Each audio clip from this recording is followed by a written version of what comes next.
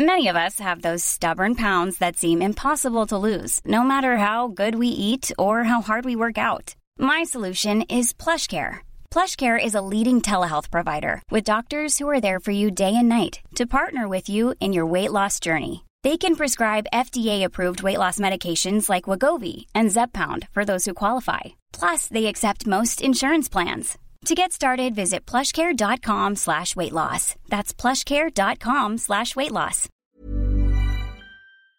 Welcome, friends, to another rSlash video. Today we've got a great working hours related story of compliance. Our first story is from Overeagle729. New manager takes away overtime and working through lunch? Good luck. Obligatory, this happened a few years ago. I worked for a large brokerage firm as an hourly employee. Every day I worked through lunch and did at least one overtime hour in order to handle the heavy workload my team received. The extra hour of overtime was beyond normal business hours, but I would get another 45 minutes of overtime for working through lunch. Not only me, but the 3 other people on my team did this as well. We were all fine with it, as the overtime really helped us out and we were able to leave work with our tasks for the day completely finished. The tasks were super repetitive, so there was really no fear of burnout from us. The thing about working as an hourly employee at this company was that we would have to clock out for lunch for at least 15 minutes, even if we worked through the determined hour of it. Again, this was completely cool with us all, as the overtime pay more than made up for 15 minutes of lost pay each day. The system worked really well for about 2 years, but then we got a new manager. He was the hard but make everything as efficient as possible kind of guy, and we knew that he was going to come after our overtime pay. The best part about him becoming the manager is that he knew absolutely nothing about the jobs we do. He was completely clueless about the department as a whole, actually, and how high our workflows were. 3 weeks into this new manager starting, he calls for a meeting for us all and says that no matter what,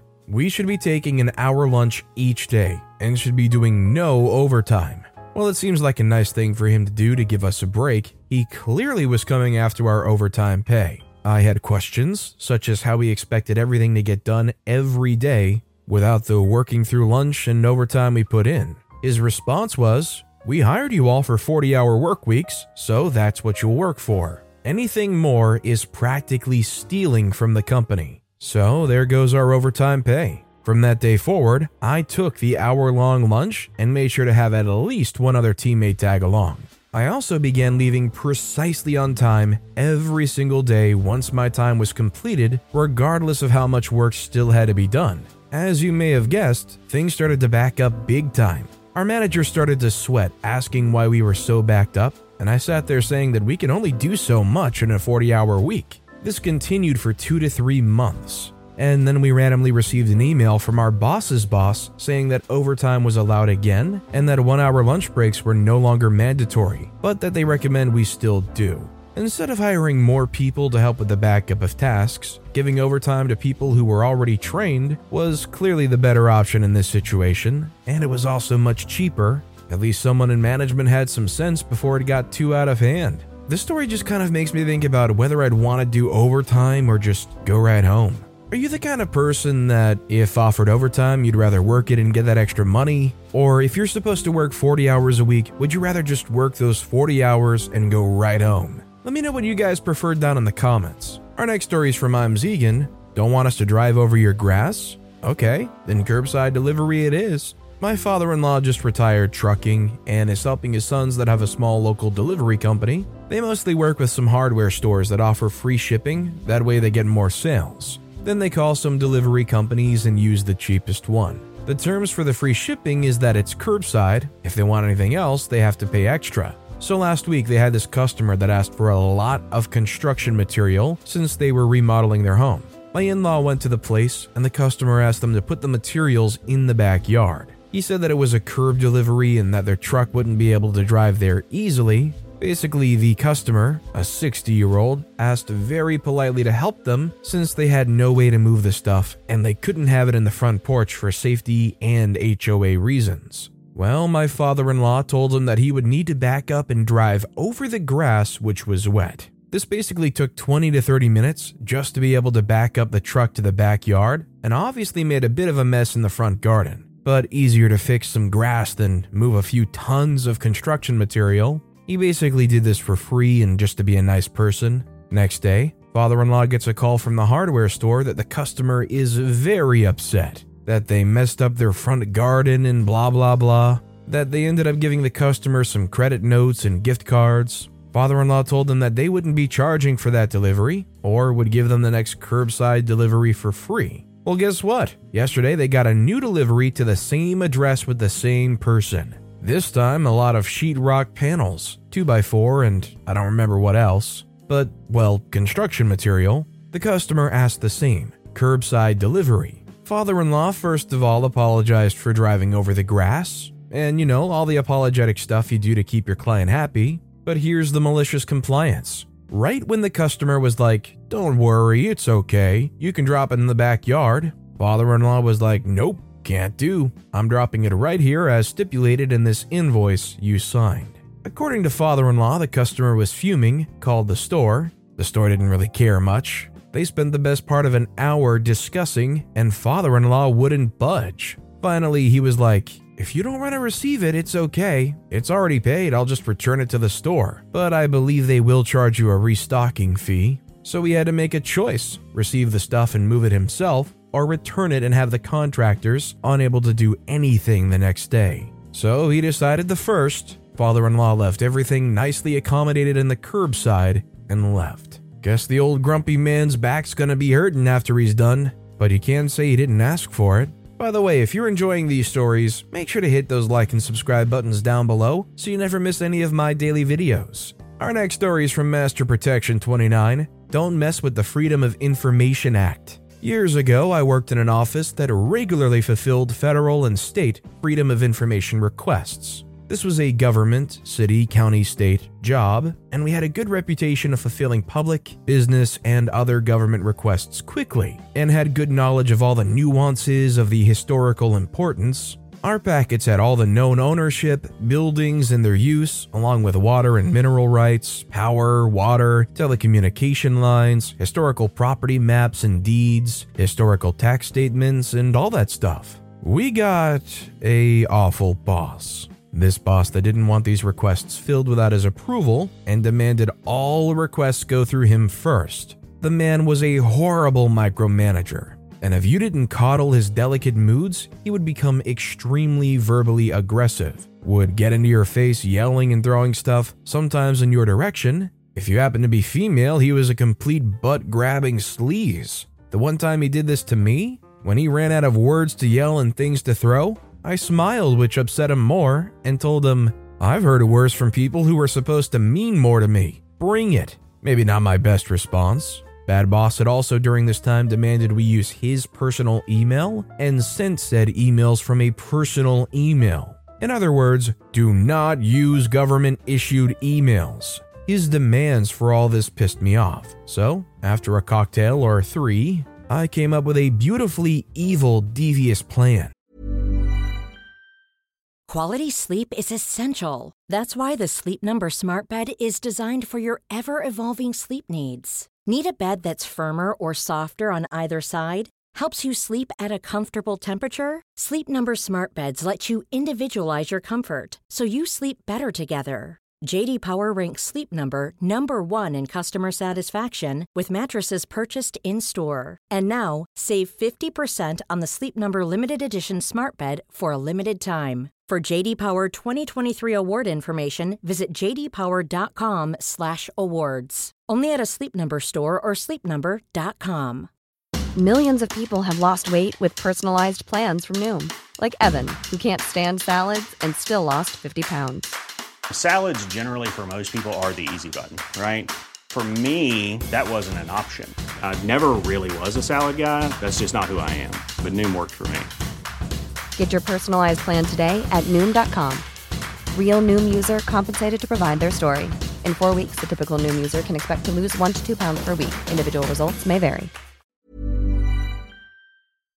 I was tired of waiting on the slow investigation of reported complaints. I contacted all my friends, regular packet requesters who owned, were looking to own, and whose extended families owned property, residential, business, agricultural, whatever. Help them fill out the request to ensure they were in compliance and will be emailed to my boss's work email. The email he didn't use. All emails came from the compliance office or public relations, not my office. Over 100 requests were sent to him that were never responded to within the Freedom of Information Act time regulations. This put the state and federal attorney general's office's eyes on him and his actions. As soon as their investigation started, he was relieved of all responsibilities, put on leave, and all office activities scrutinized by the Attorney General's office, who placed a team to manage us all. This was a little unplanned snafu I happily endured. All because everything he did was thoroughly investigated. He was fired for trying to 1. Have agency-owned assets devalued so he could buy, 2. Sell devalued assets at a trumped-up price, 3. He was purchasing items with office funds that were for his personal use. Since then, his sexual intimidation and harassment charges have gone to court. I don't know what happened, and yes, I fulfilled all the Freedom of Information Act requests. I think it kind of just goes without saying, if you work in a position that can be directly scrutinized by the federal government, you probably don't want to mess around and find out. Some people do and some people get away with it, but for those that slip up, the government's probably going to try to make an example of you. This next story is from Kurdrin, my maliciously compliant kid. We have 2 kids, 5 and a year and a half old, and they are extremely smart. My oldest is at that point where he's figured out that he can't get in trouble if he doesn't get caught. This, of course, has translated to bedtime as well. We have a rule in our house that he needs to be in bed by a certain time, but he doesn't need to be actively going to sleep until an hour later. We have an alarm clock for that. During that time, he's allowed to read in his bed via his little light. The one major rule is no toys in bed at bedtime.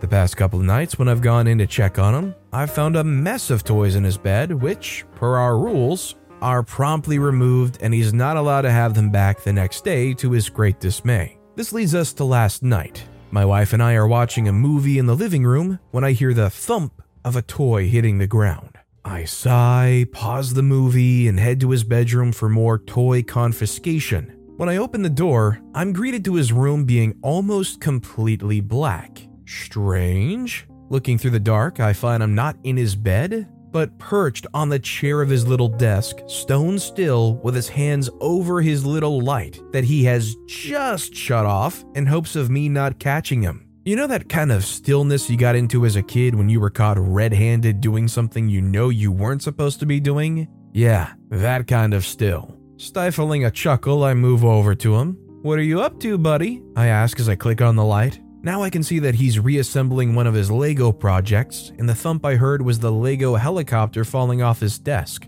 As I take this all in, I hear a hushed and hurried whisper, "There are no toys in my bed." I say, "What?" Again, as if afraid mom's going to hear, he whispers, "There are no toys in my bed." Now I'm struggling to keep a laugh down. He's technically correct, the best kind of correct, because the rule is no toys in bed. But there's no real hard and fast rule about stay in bed. We've never needed it because it's never come up. But this cheeky little poop knows it. I get him in bed, tuck him in, and explain that bedtime means he needs to stay in bed. Then I leave and share this with my wife, and we both are crying. We're laughing so hard. Like I said, my kids are extremely smart, and this kid is definitely going places. I agree wholeheartedly with OP, a 5-year-old that's smart enough to make that distinction. I imagine sometimes they can really surprise you by how well a 5-year-old can read between the lines. And our final story of the day is by Feral85.